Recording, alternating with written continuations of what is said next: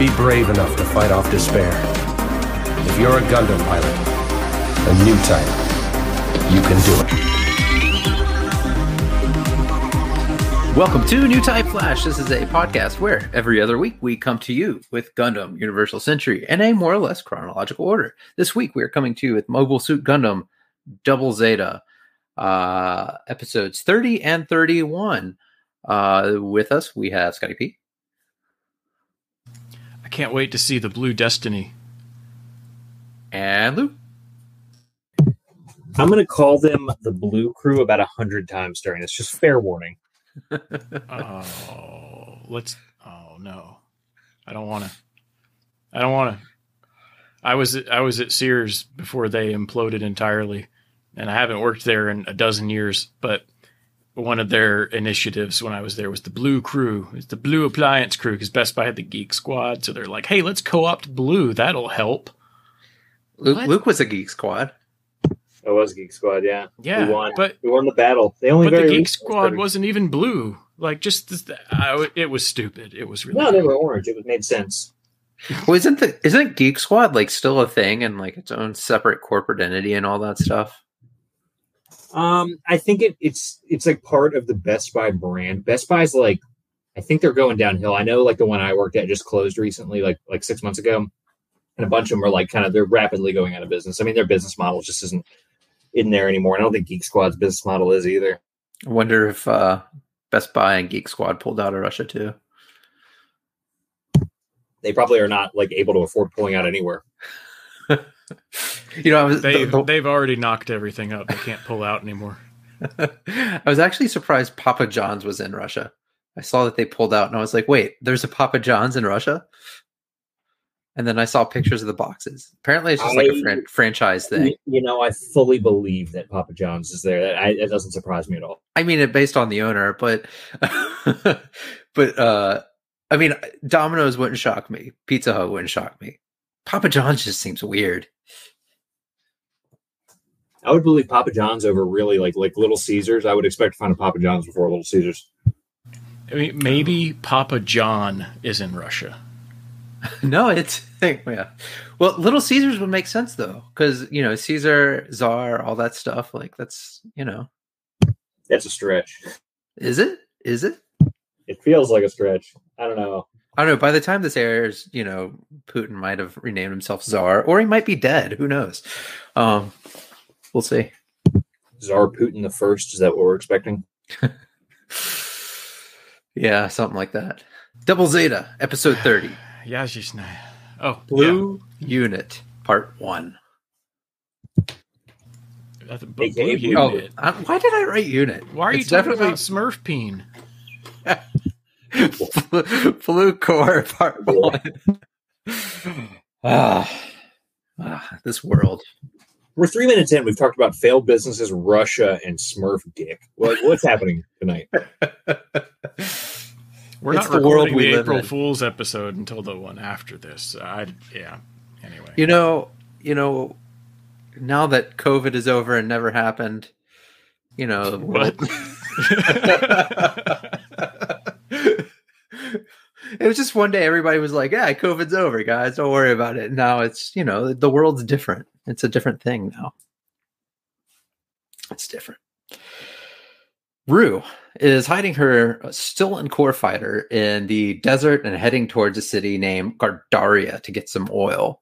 Gardaria is actually a real city. It is a provincial cap. There's 2 R's? Gardaia. I'm sorry. Yeah, I read it as Giardia the first couple times. Gardaia. But yeah, it's a provincial capital near the northern Algeria, close to the Mediterranean Sea. So what's important to actually realize here is we kind of start off in central southwest Africa, in Dakar, and they've slowly moved their way north. Now we're in Algeria, almost to Europe. So that's your factoid of the day. I think it only has like 60,000 people as of today. In this episode, it looks like it has maybe 100, but it has some big buildings. It's hard to say because as you'll figure out later on, it's very misleading the amount of people that you can say. Yeah. I think we go with the idea that this is the universal century, and so many people have left Earth, and so places that were already maybe more sparsely populated and in a desert kind of environment are even more so now, is what we have to go with, instead of someone saying, draw a desert city. And they went, oh, you mean like sand huts? Okay. That makes sense. Every city in Africa is sand huts. I mean, watching this today, there's a lot of like casual racism in this pair of episodes. Yes, there is. Yes. Yeah, I think the least offensive thing is them calling all of the Europeans Franks. That's like the least offensive thing I noticed. Yeah. All right. So Glimmy is also wandering in the desert, and he mentions that he's pissed that Haman is in charge of the Neo-Zeon forces, doesn't think she's worthy anymore. And then we kind of get like the Glimmy wandering through the desert summary of the 1 year war and the foundation of Zeon. It felt like he was reciting it to himself to keep himself like not sane, but you know what I mean? Like, to keep himself, like getting delirious in the heat. And what I think is like really funny when all of these guys, talk about Neo-Zeon or Zeon and like the zombies. It's like, there was this guy named Zeon Zum Daikun, and he had this ideology, and he got killed, and the zombies took over, and now they are the will that they're following the zombies or Zeon Zum Daikun's will, and not his son, who is still alive and doing things. No, I think the big thing is that Zeon had he had this ideology, but then the zombies like corrupted it. And so I think everybody is really like when they say they're following, the original Zeon, they're actually following what the zombies corrupted. That's yes. So it's a very gross misinterpretation, and that's why Char, however you say, is so different. I don't know. Well, and exactly what you mentioned is symbolized right here in the episode, because as Glemmy is talking to himself and talks about the will of Degwin Zabi, that's when the Zaku tanker thing, the big military vehicle with mobile suits, is driving up behind him as soon as he mentions that. Yeah. So it's in symbolism. Yep. So we see some blue painted suits show up, and he's like, "Oh, everybody's here to come pick me up now." And then he passes out. Because wandering around in the desert without food and water is not good for you. It's not Neo-Zeon forces though. It's guys in blue outfits and turbans. Yeah, it's Blue-Qaeda. Blue-Qaeda. With a scepter. So Rue cannot get into the city, so she is trying to get into Cardia, and she doesn't have ID, so she's not being allowed into the city. Yeah, and this is one of those very Tomino scenes that is an excuse to give you some exposition through what looks like nothing dialogue. Because what these guards mention to her is, well, we think you're a spy because there's been a lot of those since these guys from this African independence movement started going around the town. Yep. And yeah, they say, oh, we think you might be a spy. And so she like sees this nice looking Aryan boy and yells, "Oh, my lover." And she like goes and tackles him and like starts kissing all over him, basically says, go along with it. And he's like, "Yeah, girl, I'll go along with it." And the guards are like, "This dude is so Flash Gordon." Yeah, I got that feel too. Yeah. And the guards are like, "Oh yeah, it makes sense. He bangs a lot of chicks."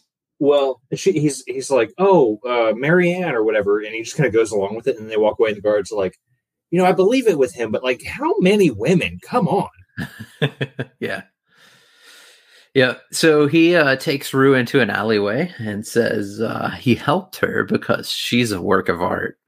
And he's like, I want to paint you. And she's like, I don't want to get naked, though. And he's like... He says that she's she's his inspiration now. And he's like, yo, girls, there's things that we can do other than get naked. And, you know, I'm a genius. That's basically the exact line. I'm not kidding for once. That's very close. And she goes with it. She's like, I'll go to your house. There's nothing wrong with this situation. Yeah, and then he explains that Europeans like him in this city are called Franks as a slur. He says that's what they say to show their disdain. So, yep. So, flash over to the Gundam crew. We see L is bitching and moaning that Rue is not there to do the chores to help clean up and, you know, oil the Gundams. But I made a note about this, how they're like, this sucks. We have to do all this extra work because Rue is not here. But it was like 3 people doing the work that Rue was supposed to be doing. I don't know if they're lazy or Rue was just doing a lot. Well, I mean, she was the only trained military person there, so she probably just did a lot of it because that was what she felt like her expectations were. And now these guys are like, well, if we want to survive. It comes up a couple times, too, because they talk about, like, they're trying to clean the mobile suits, and they're like, oh, this is Rue's thing. And then, like, they talk about, like, oh, we need oil, and we need this, and we need to coordinate our supplies. And it's all Rue. And they're like, we don't really know what to do now that Rue's not here. It's like a huge pain in the ass because Rue's not here. Yeah. Bright runs a skeleton crew of like one woman that does everything on the ship. Yeah, so they just but there's mention that L is happy that Rue is gone because she's got judo to herself. Yeah, and I think it's was it Ino or was it Beecha? It was one of them. One of them was like, "You're welcome. I got rid of her for you." Actually, I think it probably would have been Ino because didn't Beecha have a thing for L earlier in the show? Maybe, I think so. Beecha says, "Oh, I did you a favor." Yeah. Mm-hmm. Okay, yeah, it was Beecha then. Okay, so Pol takes the oil thing that they're cleaning they're lubricating the Gundam with, sprays it everywhere. And everybody gets nasty and oily, and we learn that they need twice as much oil in the desert as they do in space due to the sand. I thought it was kind of funny because she's like, oh, I want to take a bath, and then she yanks the hose out of his hand and starts spraying it, and then she's like, wait, this isn't water, and then they're like, why would we clean these with water? And they really, I didn't write this down, but thinking about that scene, they really highlight her outfit in this fall down scene more than I felt was appropriate. Yeah, they like knocked her down and like oil bukkakied her basically. It was gross. I agree. Okay. I mean, if that got animated these days, you would have a like slow pan up while she was like on the ground splayed out. She'd be looking up and sad, and it would be like the shirt would be partially see-through. So it's almost good that this is from 1988, 9. For some reason, it reminds me of that show. What was that show? Fairly recent. I had to stop it because it got too egregious. It was like My Multi-Hit Mom or something like that. Oh, that was funny, but I didn't know. Yeah, that would be the kind of scene in that, or even Food Wars. Since we're talking about oil, right? Like Food Wars would have a sexy oil accident. Sexy oil accident. I think we've got a title for this episode. It should be creepy oil accident. It's fair. So sexy action oil accident. So Gane takes Rue down some steps to a white person utopia in the middle of Africa. Well, he's taking her like down into what appears to be like a basement, and she's like, where are we going? The This dungeon. He's like, This he's is like, going to "Just be wait." sexy oil accident, isn't it? Yes, He's like, it he's like, is. just wait, it gets better. And then they get down to the bottom, and it's like a mall, basically. This Yep. is so 80s, an underground mall. Yep. That is, listen, if you are younger, these were real things on planet Earth.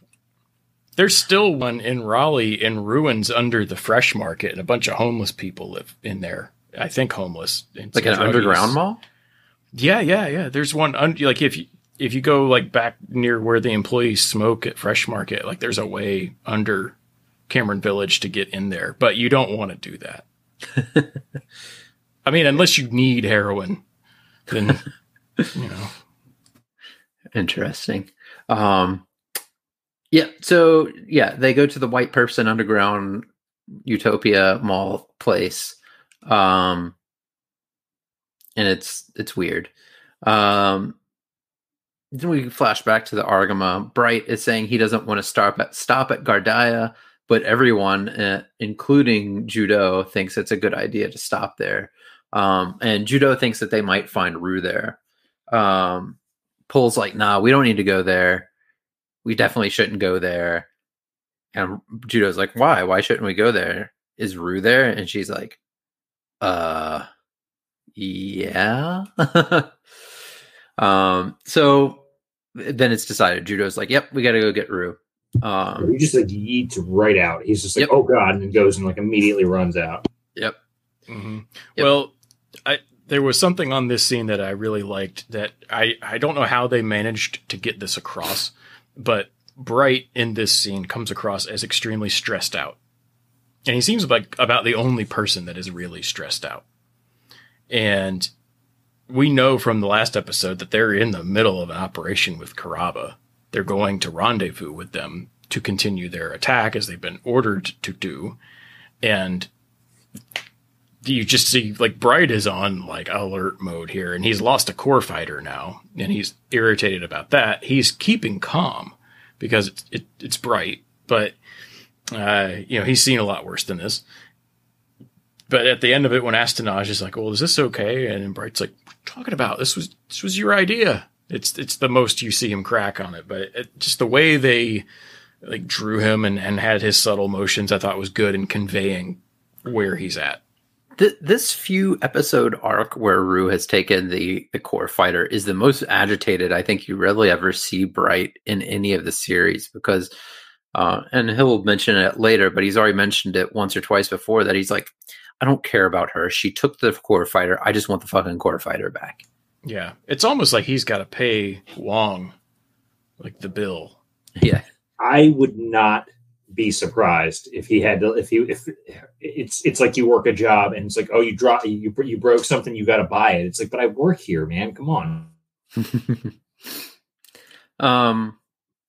So everybody heads out. Judo and Pole take the Zeta, and Elle and Eno head out as well. And then we flash back to Gardia, where Glimmy is sneaking around the city. Apparently he was able to get past the guards. And I did have a note of that. I don't know how he got in, because he got rescued by the Blue Crew, and they make a point of they can't get in to like go where they're trying to go. They're like, you can go do it. And I don't know how he got in. well, they put a Jedi cloak on him. I guess. All right. Yeah. So he is sneaking around the city, and he follows a white person, and he follows them into the Aryan Utopia. The blue people so we find out that the Blue Corps forced Glimmy to go in and find the control area of the city. And we learn, this is where we learn their name, that they are the Blue Corps. And they are part of the African Independence Group, which we heard about a few minutes ago, about Rue getting into the city.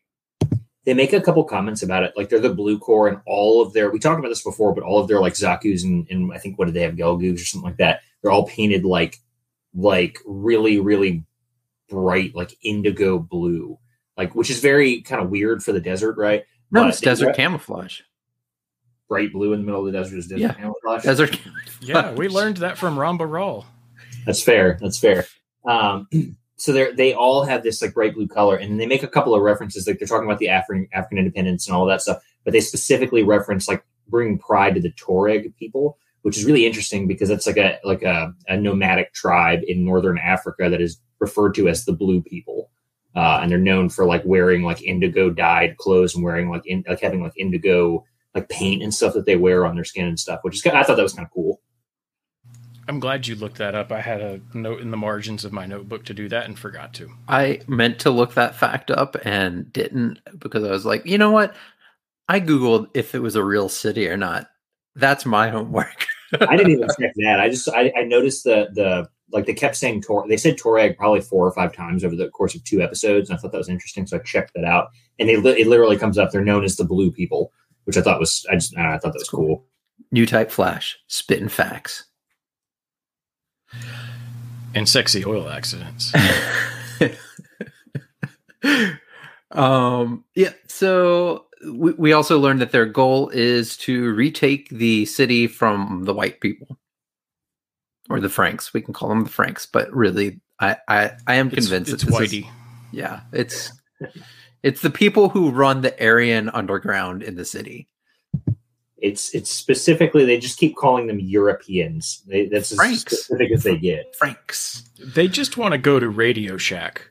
Okay, that's the white people have the underground mall, and all they need to do is get it this is the 80s, so they got some things in their mobile suit, and we need a couple of little random circuits or transistors from Radio Shack.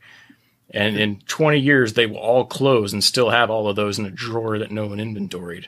Well, this reminds me of the South Park episode where Cartman runs around screaming "Race War." That's what Glemmy's doing. Yeah, just pretty subtly. much. Yeah. Right. So Glimmy goes back. Glimmy says he wants to go back to space. He's tired of being on Earth already. But right as he says that, he sees Rue getting taken into a bar by Gane. And Gane is just like getting Rue all hot and bothered. He's laying it on so thick. And I wrote down, man, he is being a douche. And then like a second later, she got all blush face and was like super into it. I'm like, and it works. Yeah. She was drinking what he was pouring. She was like, well, I ain't got anything else to do. And he's like, we could go somewhere, like after you eat, we could go somewhere you could get more comfortable, that sort of thing. Wink, wink. And then she's like, I mean, yeah, that'd be great. And then like it cuts to Glimmy like looking through the window, and he is furious. He is just like blood boiling, red in the face, just enraged. Yeah. So he like runs into the bar and grabs Gane and Rue, or he grabs Gane and Rue gets pissed when Gane's like, "Is this your friend?" She's like, "No. Why would this asshat be my friend? This guy is a piece of shit. Why would you even ask that question? I'm not going to fuck you anymore because you asked that question." She says, there are some things you should never say, even in jest. I was like, damn. Damn. That's pretty rough. And Glimmy takes it very personally and is like, hey, it's our destiny to be together. And the dude is like, okay, and then punches him right in the face. Yeah. And they go back and forth for a little bit until Glimmy pulls her out of the bar and just runs away with her. I just wanted to note here, she ran with him. Like, she could have very easily just like plopped down dead weight. And Glimmy is so much of a twink that like Gane probably could have caught up. They don't really show it until later, but he punches Glimmy. Glimmy goes to punch him again, misses, and like punches a bottle or something like that, and like busts up his hand or something. So it hurts his hand. And then they kind of they proceed to fight poorly. That's what I wrote. And then they kind of run out, and they don't really reference it till later, but it implies that he got his ass kicked by Glimmy, because later on when he shows up, the guy's like uncomfortable or like nervous around Glimmy, like Glimmy's gonna beat his ass. That's fair, yeah.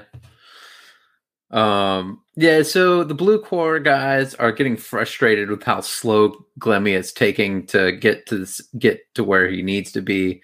But they say, Neo Zeon was an inspiration for their leader, so they're trying to be patient.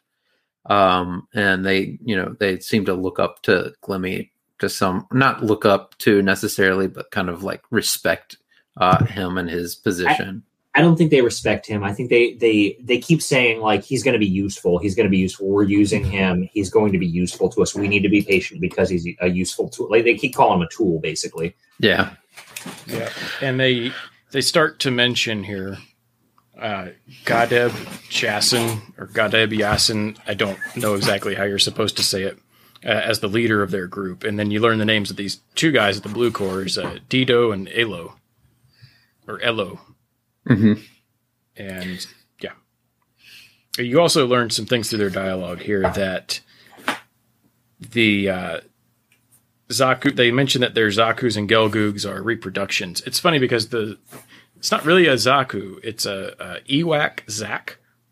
It's a modified high Zak that they have, which looks a bit like a Zaku, but it's not. Mm-hmm. It's no Zaku, it's blue.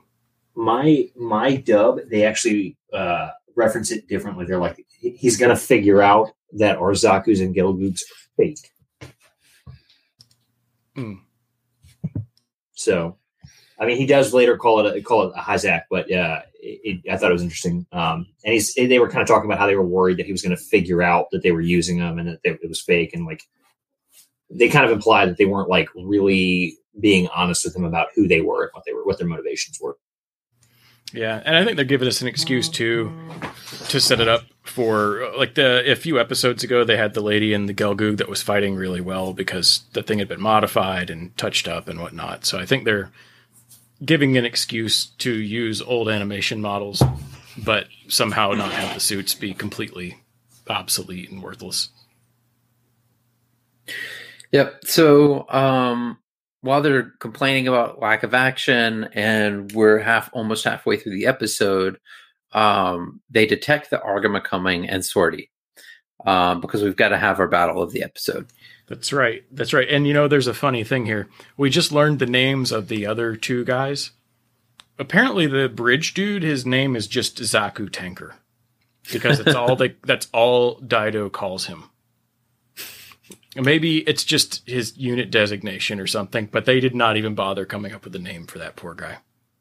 Maybe he was new to the unit. He's just like, yo, Gunner, deal with this shit. But yeah, the Blue Corps attack the Gundam team. El and Eno, they get hit hard and their shield blows up. A suit jumps onto the Zeta and forces it to the ground. Judo gets pressed because it doesn't seem like he's really interested in fighting them in this scene. And this is where he learns that the Blue Corps and these guys, I mean, despite having the kind of janky suits that we were talking about, they really outskill their suits by a large margin, and they're pretty effective fighters. I mean, because even when Judo starts to get serious, he struggles with them for a little bit. I think it's like 2 minutes from now, but while they're fighting, they both. So Judo has like a kind of a flash, and then Pull is like, "Wait, they're just regular humans for real?" And like she's surprised that regular humans are fighting well against them. And I think they kind of just expected to walk all over them. And they also make an offhanded comment about how, oh, they must be modified, just like you said, Scotty. They must be modified or something like that. Yeah. So, Glemmy tells Rue that he could rule Neo Zeon and that she could be his wench, I guess. And then they see the battle, and Glemmy gets up and is like, "What's going on over there?" To which Rue responds, if you're going to get, all hot and bothered about a battle while you should be like flirting with a chick, then you're not worth my time. And she just walks away. Yeah, she's not feeling it for sure. We already knew that, but like they're really reinforcing that. Well, it's almost like she like gave him a little bit of room. We're like, all right, maybe we can make this work. And then she's like, never mind. You're a dick. So Judo seems to be getting pressed pretty hard now, even though he actually is trying to fight. And it's Pool saves him from getting rocketed at the last second as she goes kind of like Saiyan like energy mode, and pulls him back. And then a few more Blue Corps mobile suits show up. Back into the city, Gane tries to get Rue to safety, but she gets offended that a man would offer her that help, and she's not just a woman that needs a man's help, and runs off and heads back out of the city. Yep. One note, yeah, we kind of skipped over it, but Judo getting his ass kind of not really handed to him, but like he's not doing as well as he would normally be doing. He makes a comment about, he's like, this is really hard without a rifle, and then it like pans over and you see that he dropped his rifle earlier when they had kind of like gotten knocked out of the sky initially. So he's basically fighting with like his Vulcans and crap like that. Like, so he's very limited on his weaponry. And he's also fighting one-on-one, and at one point as he's doing something, he gets like almost ambushed by another one. So he's like, I knew he wasn't fighting alone. Yeah, I mean, they're just, I don't want to say they're outgunning him, but they're definitely outfighting him in this section. Yeah, they were prepared and focused, and he really seemed to underestimate them initially and was not at all prepared, and was not handling it well. So, I mean, they definitely got the jump on him, and it really paid off for them. So Ino and El managed to take out a suit as we see Glimmy driving by in a motorcycle. Judo is about to get I mentioned this earlier, but Judo is about to get blasted when Pool uses some new type magic to escape. And El and Ino manage to save them again. And my overall note for this fight was just like, not a great fight for Judo. He is just not focused and not being very successful in the cockpit here. And they never, and this part never really explained why. I mean, you had the initial explanation of, well, he's not fully into it because, he didn't know who these people were. He knew they were Blue Corps, but not necessarily Neo Zeon. They touch on this a little bit in the next episode, I think. Or maybe this one, but yeah, they touch on it a little. One note is while Glimmy's like riding back, he's like looking at the battle, and then he's like, if only I had a mobile suit. If only he had a mobile suit, he would do nothing and get blown up again, like he always does. So Judo retreats as Rue watches everybody escape, saying that, basically she shouldn't have been worried about the situation. And everyone lands their suit out in the middle of the desert and decides they're going to go into the city to find Rue and bring her back. And Glimmy holds Dido as he slowly dies and begs Glimmy to fight for the Blue Corps.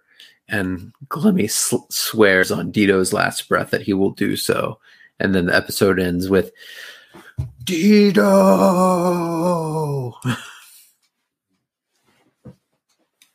Yeah. And then to part 2. Episode 31, Blue Corps, part 2. Yeah, it's that Gogu that just got all messed up is now cruising around again. Is it the same one? Yeah, because they're working on it. So what's happening is they're kind of flying around, and as he's like trying to maneuver, he's like blowing out the knee, right, and like eating it. And then so when he goes down, they're like, "Oh no, we blew out like a fuse or something like that in here." And he's like, "We gotta work around a wire directly." And he's like, "But it's gonna blow out the whole knee at that point." And they're kind of like arguing back and forth about how to like make this work, and they're trying to like get these things up and running and combat ready enough. And they're like, why are you risking this so much? Like, come on. And then Glimmy's like, the Gundam crew is going to come and ambush us, and they're going to blow us up. We have to be ready. And he's like super like freaked out about it. Yeah, it's weird though, because I mean, not weird, but Glimmy's focus is very short term, because the point was that Glimmy made was like, you have to tune this suit so it works, even though it's going to burn out after you use it. because they don't have any backup parts. And then Yeah, he's basically willing to sacrifice the longevity of the suit for this one moment. yeah. But Glimmy swears that he is going to support the Blue Corps, so it's all good. Glimmy asks if they die for freedom, and they all tell him, hell yeah, freedom's the best. He's like, hey, if you want to be free, go to space, because you're free in space. And they're like, but space isn't our home, so why the fuck would we go to space? Yeah, they specifically, Glimmy says, at least in my dub, was like, freedom is easy in space. And they're like, but our blood is in the desert. The Torag blood is in the desert. Yeah, and this is where Glimmy also restates that he is obsessed with restoring the Zabi family, and it's his obsession. Whereas, like, he understands that, like, they have the obsession with taking back their homeland and things along those lines. He's like, maybe that's their goal, and that's, why we're so good at what we do. So we see that the Argama is approaching Gardaya. Bright sends Beecha and Mondo to get the core fighter. And this is again where we see him saying, because they're like, hey, should we bring Rue back as well? And he's like, I don't care if you bring her back or not. I just want my weapon back. And we see, Beecha having a slightly different attitude. And they actually mention it at some point too. But, Beecha seems to have changed some because he's just tired of getting fucked over due to his greed and, immaturity. And they both have a comment to each other that they just want to get back into space as soon as possible as well. Yeah, that's after they take off. There's a very little thing before that. When they are taking off, you see that Shinta is now working as part of the deck crew. He's in a uniform and is guiding them out. I don't know what you call those little lights, but yeah, he looks older too now. It looks like they aged him a little bit in that scene. Which would make sense. He's been in the story for about a year. He's a kid, and they hadn't drawn him growing at all. That would be a concern. So that it was actually. Did you notice that the way they drew Mondo when he was launching on this one, he looked different? No, I guess I didn't pay enough attention to that part. He looked more lean and tall. I don't know if they were just reusing like a different body with his head, but it looked different. It's possible they do that, but it also could be if they're like making a point of aging up characters and showing like growth in characters like physically, that could have been it. Yeah. I'd believe them reusing a model before I believe them putting the effort into Mondo, but you never know. Maybe it's because they've been in the desert. He hasn't eaten enough. They basically don't have water, so that he could be losing water. So sorry, lost my spot. So Judo and them are all like camped out in the desert at this point, and they've got the Gundam. I had a note here, like really well hidden. It's got like 2 or 3 tarps over like a knee and the head, and it's just like sitting there. Yeah. They never effectively hide these things in the desert. And they actually make a point of calling that out in a minute. But before that, like I think it's Elle and Eno are sitting there talking to Pol, and Pol is talking about like where Rue is and like sensing her and stuff like that. And they just don't. They seem like they don't really believe her at all. Yeah. Hey, look, the 3 tarps on giant Mobile Suit Works on Shangri-La, but not in the middle of the desert. Well, and like the very next scene. Oh, sorry, Scotty, go ahead. No, I was going to say, this is where they talk about Judo a little bit when Elle and Eno are talking, and they're mentioning how Judo clearly seems to be still affected by what happened with Lena, but because of that, like him and Pol seem really close because he's really relying on Pol at the moment. So it backtracks to what we were talking about in the previous episode at the last part about he didn't seem very sharp. Yeah. Now Elle and Eno are saying, yeah, we noticed that too. Yeah. So Judo and Pol announced that they're going to go to Gardaya to find Rue instead of hanging out and like looking through binoculars in the desert. And Pool says that she knows she is in the city, so they all agree to go despite L's reservations. Rue comes up to the Zeta after they've left, and this is where you can kind of like make the assumption at this point, or infer that Pool is just like trying to keep Judeau away from Rue. We learn later that's not the case, but that's some of the games that we've been playing with things so far. It did feel like she was trying to guide them around her so that they didn't catch her. Right. But this is kind of when, like I mentioned, they finally call out how badly hidden it is, because Rue is like riding along, and then she kind of like sees the Gundam just sitting there up against a rock, and she's like, "You can't fool me leaving the Gundam out just in the open like this," and just like runs over to it, and like it kind of implies that she's going to do something at that point. Yeah. So Glimmy goes up to Janae and says that they are friends because Rue dumped them both. Yeah, Janae's like, "What are you doing?" He's like, "We're friends now. We're comrades in love." Yeah. It's poor Glimmy. Poor Glimmy. He never gets it. Janae is basically like, "Glimmy, you're a fucking loser," and then Glimmy punches Janae. Well, he kind of says like, "Hey, you tanked my shot with her," and Glimmy like freaks out and punches him. He uppercuts him. He goes full down Y, or whatever controller you're using for Mortal Kombat. So Pulse senses something that's quote, not Rue, and rushes out into the city. She runs into a crowd and can't find anybody, and then all of a sudden they run up to like we see I don't know what they're called, but there's a call to prayer for the Muslims, and they all get down and they start praying. There's it's like a tone or something like that when it hits when it hit a certain time, and literally everyone stops, turns north, drops down into like prayer pose, and they go into like, and Judeau makes a comment. He's like, "Oh, they must be doing Islamic prayer now."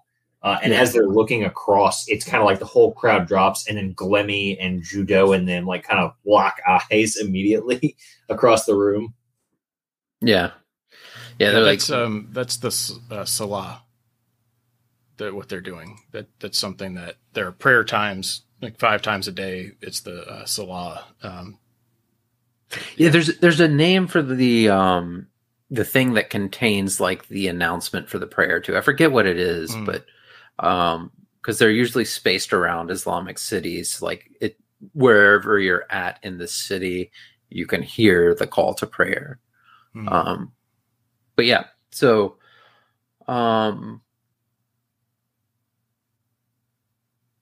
so we see as Glimmy and all of these guys see each other, we see August's Neo-Zeon troops start to surround the city. And we learn that they have another faction of the African independence group with them as well.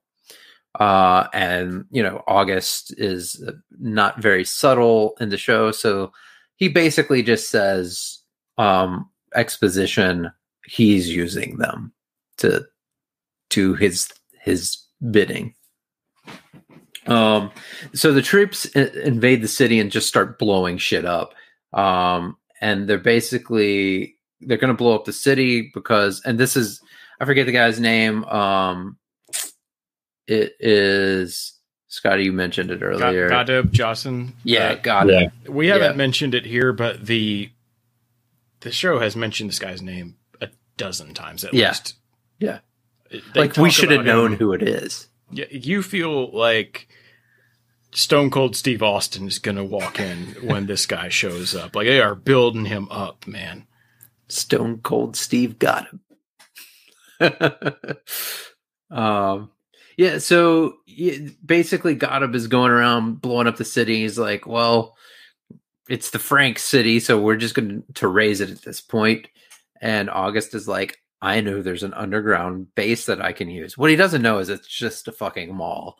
And Well, he says like, oh, we can level all of the ground. Like we can destroy all the ground level city, and then use the underground city as a base. He's like, maybe it can be my base. I'm not saying that. I'm just throwing it out there. August has plans. Look, He's got plans.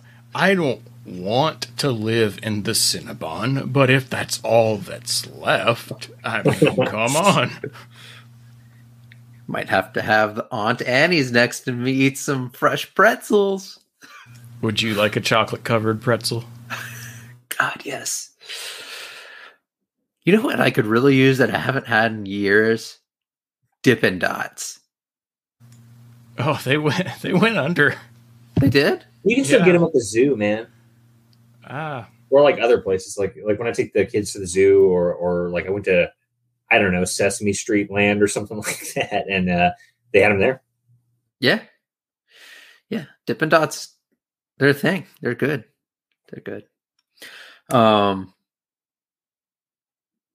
Yep. So the Blue Corps troops meet up with Goddams, and they start fighting because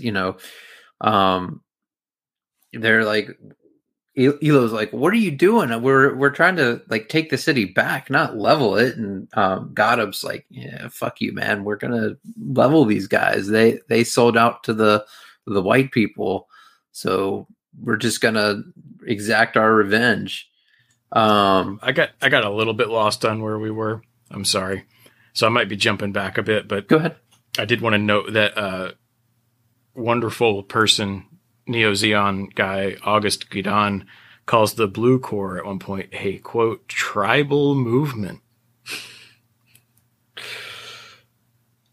Not ideal. Thank you. Yeah, so Glimmy runs in front of a suit, which is Goddam's suit, and announces himself. And the guy's like, who the fuck is this guy? But I guess August is like in listening to the comms from the suits and is like, oh shit, Glimmy survived. All right, guys, I guess we got to land. So August lands at ships, and Judo and company show up to get their Gundams and suits, and they're all gone. And they're like, what the fuck? Then Rue pops out and says, has the Argama given up on me? And Judo's like, no, of course not.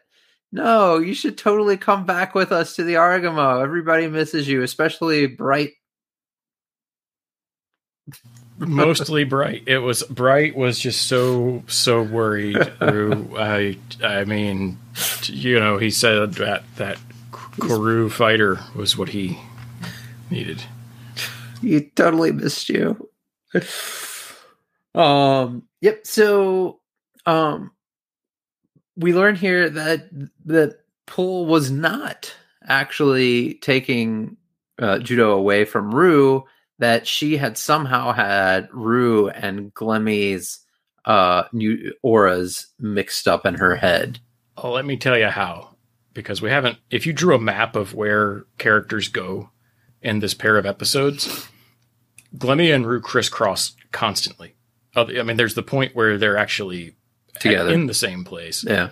But you've got one leaving the city as the other comes back in, as the other leaves, the other is coming back in. And it's, to me, I think Pull is just crisscrossed because of all of the blocking of where these characters are back and forth constantly. But you would think, and again, there's no real good explanation given of it, but Pull was exposed to Glimmy for so long, and she's been around Roos for a while now, that you would think she would know the difference between the two of them. And I think she thinks that she should know the difference between the two of them. Well, you can tell when she figures it out that she had them mixed up. She is really very clearly shook. She's like, wait, I had them mixed up. And she's like, it's a very big blow to her confidence. Yeah. But she also hasn't had a bath in a while. So yeah, and she's covered in oil. she's not on her A game right now either. Yeah. Which it might sound like I'm joking. That I think that's the actual thing going on here, right? It could be. She's wasted so much water in all of these scenes. Like, remember when they were in the desert before heading to meet up with the Argama? And when they introduced the character, she's taking a shower or a bath. She's like, everything works better when I can do this. Yeah. Basically. I mean, yeah. I believe it. They do make a couple of comments at various points about how she's all sticky on her whole body. And they're like, are you talking about needing a bath again? So everyone tells Judo not to get involved in the Blue Corps fight. They're basically like, stay out of it, let them handle it. And he's like, and we all know that's not going to happen. Rue has the real nugget of wisdom here because she says, don't get involved in an ethnic conflict lightly. And Judo says, listen, I have to ignore that because I have to have a battle every episode. I mean, we've already had a battle in the episode. It's just not like a full thought out. But he hasn't. Yeah. He hasn't. Yeah. Yeah. So, I have in here August greets August, and that's not right. Well, I mean, the next thing I have down is happening is that Ello, and by the way, his last name is Mello. His name is Ello Mello. Yeah. Thanks. I did not catch that. Yeah, I meant to bring it up because it was at the start of the episode, but I think that's what was Tomino calling that his harassment of the studio. He makes up terrible names to see if they'll go, and they just let him go. I think Ello Mello has to be one of those. Anyhow, he's cleaning up some Marasi's. This dude's actually pretty good. Yeah. He's pwned like 4 of them, and he's 2 more right here. Yeah, and he's the one that gave Judo a hard time in the battle. Yeah, so I think it's I don't remember who greets August, but we'll just skip to the next sentence. Got him. Okay. Yeah. So he claims that the Blue Corps helped him find Glimmy, and this is Glimmy saying, or August saying this to Glimmy. And Glimmy sees through August's fake happiness to see him. He's like, you don't have to pretend to be happy to see me. I know you were hoping I was dead the whole time. Glimmy tells Gadib that Dido was killed by the Gundam team. And he turns to August and says, get me a Dryson, peon. To which August says, yes, sir. And gets him a Dryson. Got him. And then when Gadib leaves, Glemmy, time for some more casual swipes. He says, that guy's the king of a molehill. Racism. Gadib and Ello argue about defending the city. Ello says that Gadib is just being used by Neo Zeon and Franks, aka Nazis. And I mean, that's actually completely true right now. Glimmy shows up and says, don't fight each other, fight the Gundams. Further proving Ello's point, but Ello seems to be on Glimmy's side, so okay.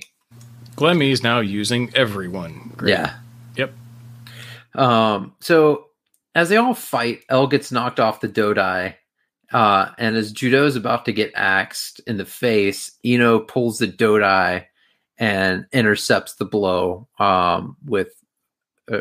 Ino and Pull fly the Dodai right in front of the Zeta and intercept it and take the blow. You think for a second here that things are going to be bad, but they turn out not to be too bad. Because it has the freeze frame when it gets hit that you expect when like named characters die. Yeah. But you don't get any of the sounds. You don't get this is a Zeta series, so you don't get the horns or I think it's like horns, right? Like towards the end of Zeta, you hear it 8 times an episode. you don't get any of that. In fact, you see it crash, but they get out, and then you see it explode after they get out. Yeah. You it very clearly leads you to think somebody's going to die, but they don't. So Beach and Mondo show up. So now all of the pieces for the Double Zeta are there, and let the docking commence. Elo gets killed. Yep, everybody is attacking Glemmy, basically. So Glemmy is screwed. And Elo, for whatever reason, knocks him out of the way of the Double Zeta's beam saber. And that doesn't look so bad. And they don't show this directly, right? Because he gets hit with the beam saber, and it's like a gash in the shoulder. You're like, oh, yeah, he might be okay. And it's kind of sparking a little bit. And then, like, I didn't slow this down, but it just sort of blows up. But then it pans back after that to the Double Zeta, and Rue's in it. Rue's the pilot right now. Yeah. And you kind of see her shoot another shot. The impression I got was double tap. It was wounded, and instead of having any mercy or patience or talking or anything, it was shoot, boom.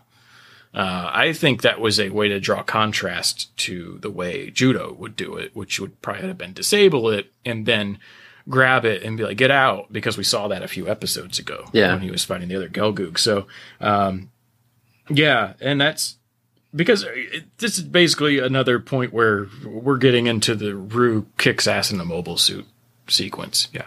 Yeah. Yep. And the other Godob also gets axed. Glimmy. No.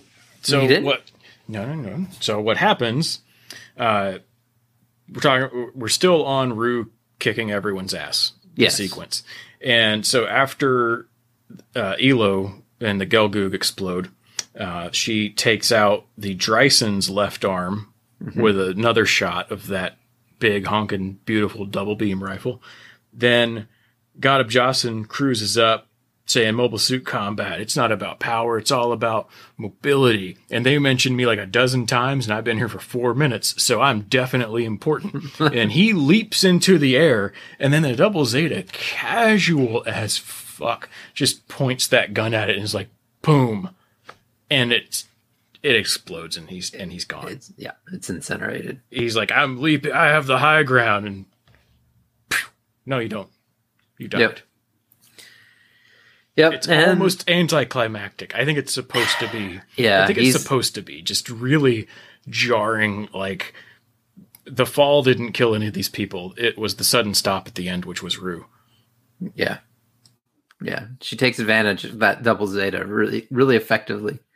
Almost makes an argument that she should be the pilot. So Glimmy runs away. And August orders a retreat while they fire on the city, like casual humanitarians do. Yep. So the episode ends with Janae sitting around in the rubble, looking all fucked up and dirty, and commiserating on how he couldn't bang a Rue. I hope he isn't going to drink out of that wine glass. That looks like that would cut your mouth real bad. But there's something in it. So maybe he's going to like hold it and not touch his mouth with it and just try to use it to get that in there. Yeah. Arsenic or something. Yeah, it's funny. Janae's last name is Bagina? No, it's not. It's not. But they totally draw him with like Char's model in a few places. In the face, at least. Yeah, I liked this series of episodes. We kind of touched on it at a few points, but this is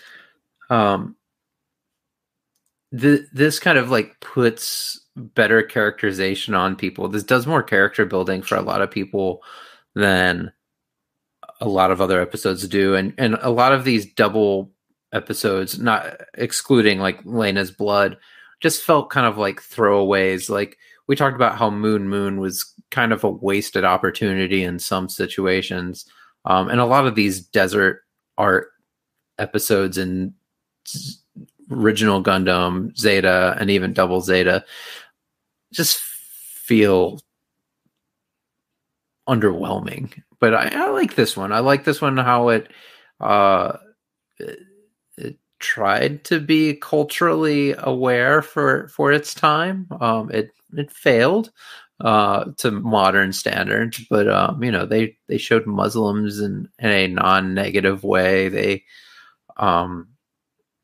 showed different types of characterization for Bright, where we talked about how he's just kind of had it up to here and is stressed out and only cares about getting his weapon back. He doesn't necessarily care about the individual soldier. He just needs to get things done. So yeah, I like this series. Yeah, we've been doing mostly the same things off and on since episode 24 with the kids in the southern seas. And we've been slowly moving northish over Africa. And I think we got one more episode that kind of starts to take us into Europe. And then it's on to really another storyline after that. And these are, I think, for character building, completely different as far as to what characters and how. But it reminds me of Gundam Seed in its character building in the desert arc, because it's basically focusing up on the mains, putting different kinds of challenges in front of them that they can overcome without it impacting the overall story a whole big ton. And then you do intersperse some plot stuff along the way, like the Lena's Blood two-parter is really more heavy on the series plot, but everything else around it isn't so much.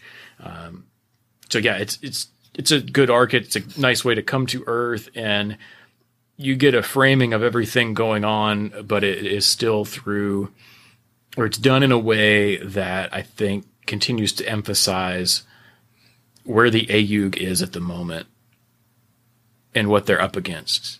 Because you'd think, well, they've gone to Earth. Shouldn't they be in these big set-piece battles against Neo Zeon, the invaders? But they're doing everything they can, and this is what they're getting from that. They're beat the hell up. Yeah. Yeah, and you see Neo Zeon kind of just leveraging whoever they can, insurgents and whatnot, to fight, throw things against them. They really do control large swaths of the planet right now, as we've seen in like Lena's Blood when they were in Dakar, things along those lines. So yeah, Neo Zeon is on Earth, and they are causing havoc, and Karaba's really put on their heels for this. So it's a neat little thing to watch and give yourself a broader perspective of where the planet and all the factions are supposed to be.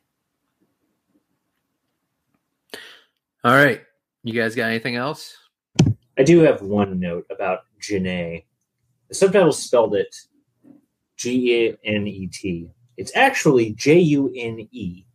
So it's spelled like June. It's pronounced Jeunet. Guess what his last name is? They say it at one point, but it was a bad dub of the name. I didn't write it down. I know that they did mention it, but I didn't write it down. They did mention it. If you look it up, it is spelled Cock. His name is June Cock. That was not in the subtitles. It was not, because I looked it up. I was spelling it Genet, and I was like, what is his last name? I can't find it. I eventually stumbled upon someone spelled it Guneh, and I'm like, I started searching. It's on the official Gundam. Well, not the official Gundam. They're like the Gundam fandom wiki. It's June Cock, and it shows the actual Romanji of it. That's sure enough. That's how it's spelled. Apparently, don't Google June Cock. If you do spell cock with a K, 2 Ks, 1 C, 2 Ks. Kock? Kock, yeah. June Cock. He does show up correctly if you Google it that way. Otherwise, you get the first episode. First result is a Bang Brothers episode. Yeah, don't spell it wrong. Lane, look at that. Not the worst thing, all things considered. Lane, look at that. What is that? Hiragana? Look at that and tell me how that's supposed to be said. June Koku. Okay. It's Char. This is what he's doing during this series. Char. It's not Char. It's one of his clones. Could be. Yeah. All right. That's all I got.